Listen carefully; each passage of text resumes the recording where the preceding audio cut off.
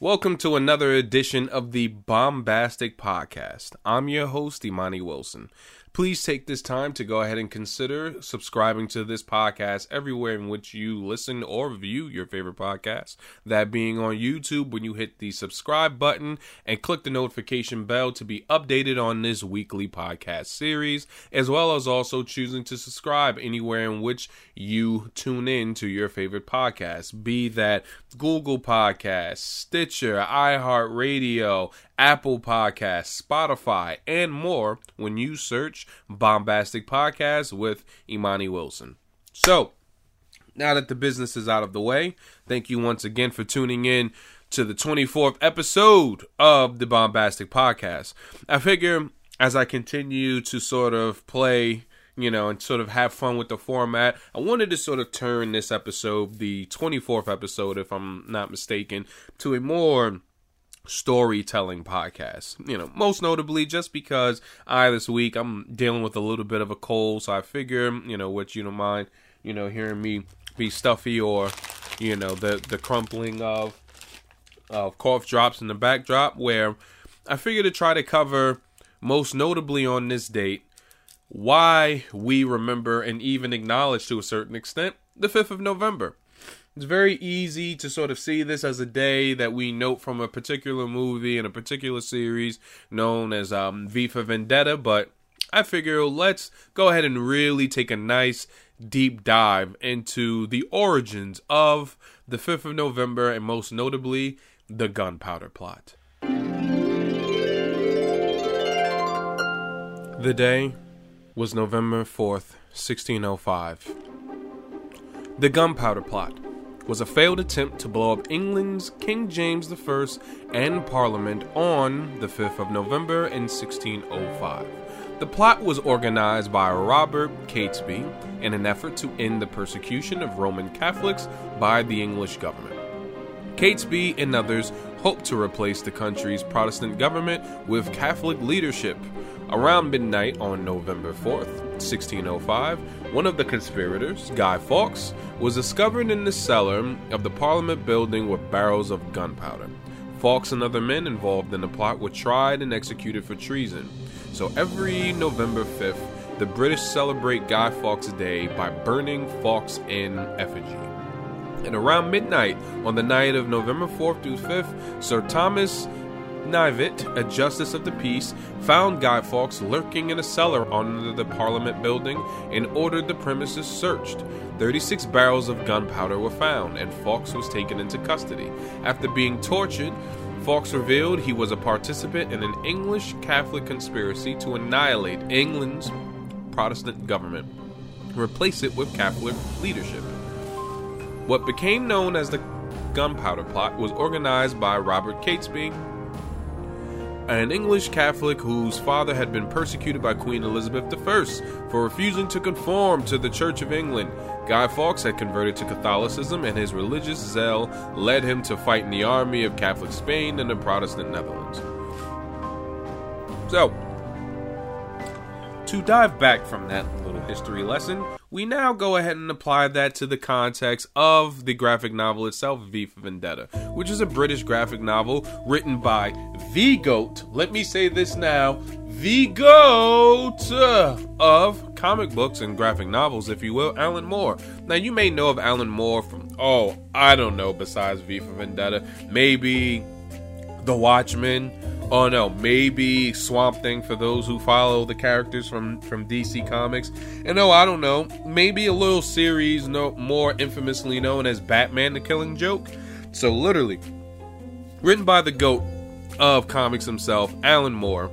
And this 10-issue limited series published by DC Comics in conjunction and printed by Vertigo pretty much sets a story depicted in a dystopian and post-apocalyptic near-future history version of the UK, preceded by nuclear war that devastated most of the rest of the world. The comics follow the story's title, character, and protagonist V, an anarchist revolutionary dressed in a Guy Fawkes mask, as he begins an elaborate and theatrical revolutionist campaign to kill his former captors, bring down the fascist state, and convince the people to abandon fascism in favor of anarchy, all while inspiring a young Evie Hammond to be his protege.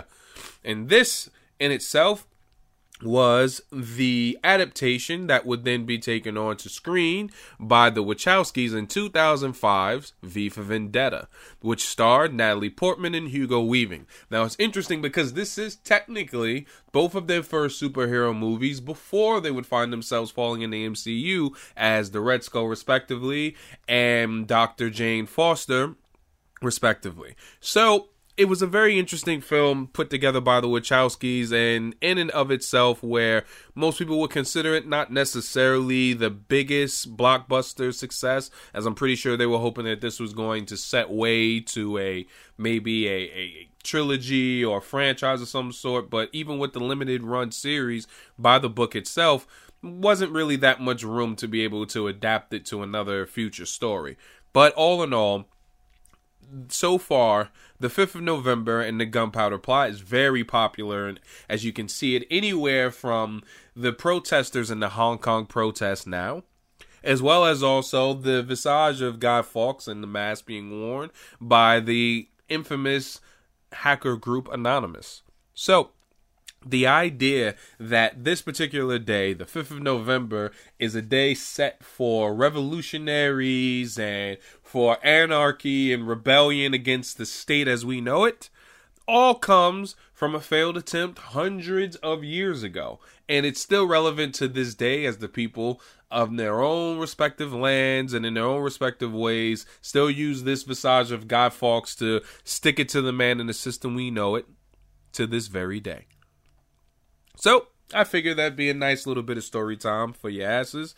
And now, I'll go ahead and take this moment to go ahead and break.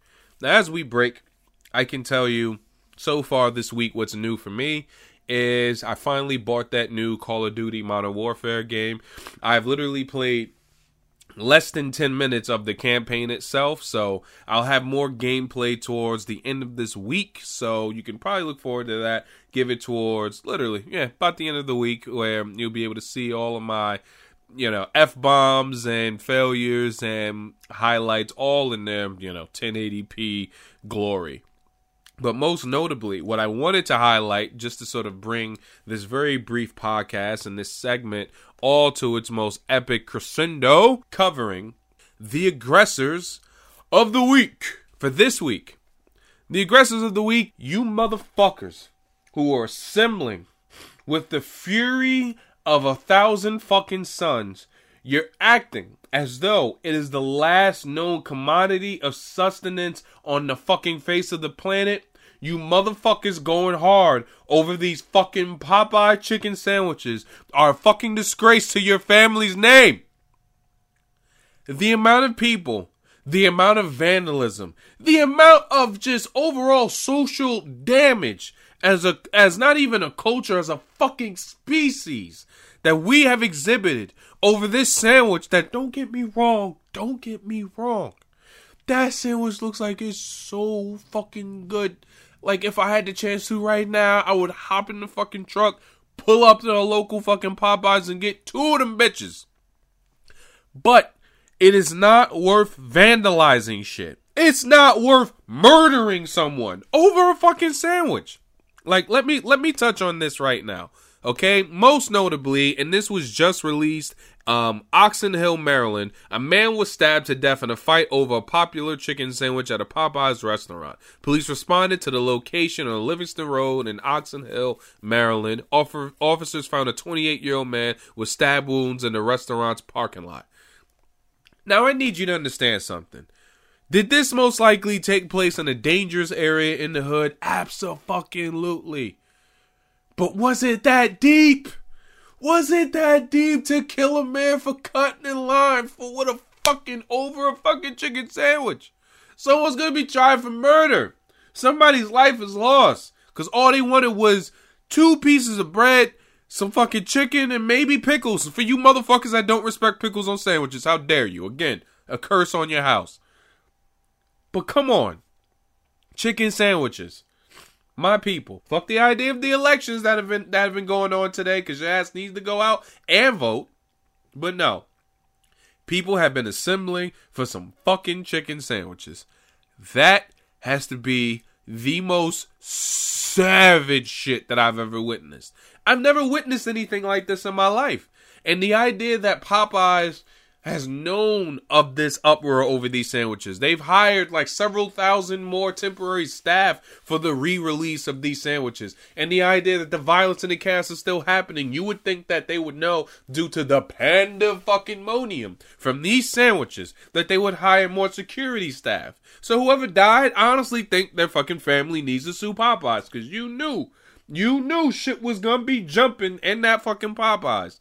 And the idea that someone might get cut over a sandwich, hey, look, it happened.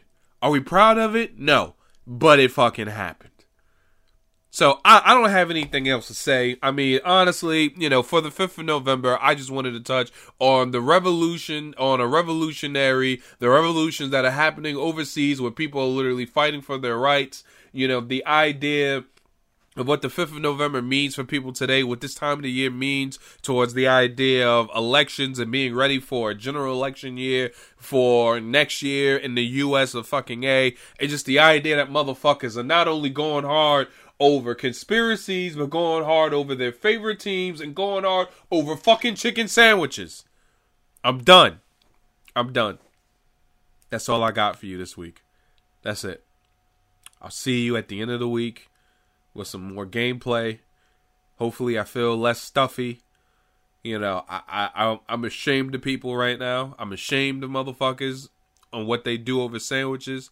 But that will not keep me from asking you to take this time to consider subscribing to this podcast on YouTube by hitting that subscribe button, hitting that notification bell so you can be updated on this weekly podcast, and subscribing to this podcast on your preferred audio streaming platform, whether that be again on Google Play, SoundCloud, Apple iTunes, Spotify, iHeartRadio, Stitcher, wherever you tune into your favorite podcast. When you tune in, the Bombastic Podcast, I'm your esteemed, grateful, and privileged host, Imani Wilson, and I will see you guys at the end of the week, as this is the end of the show. Stay nerdy. We out.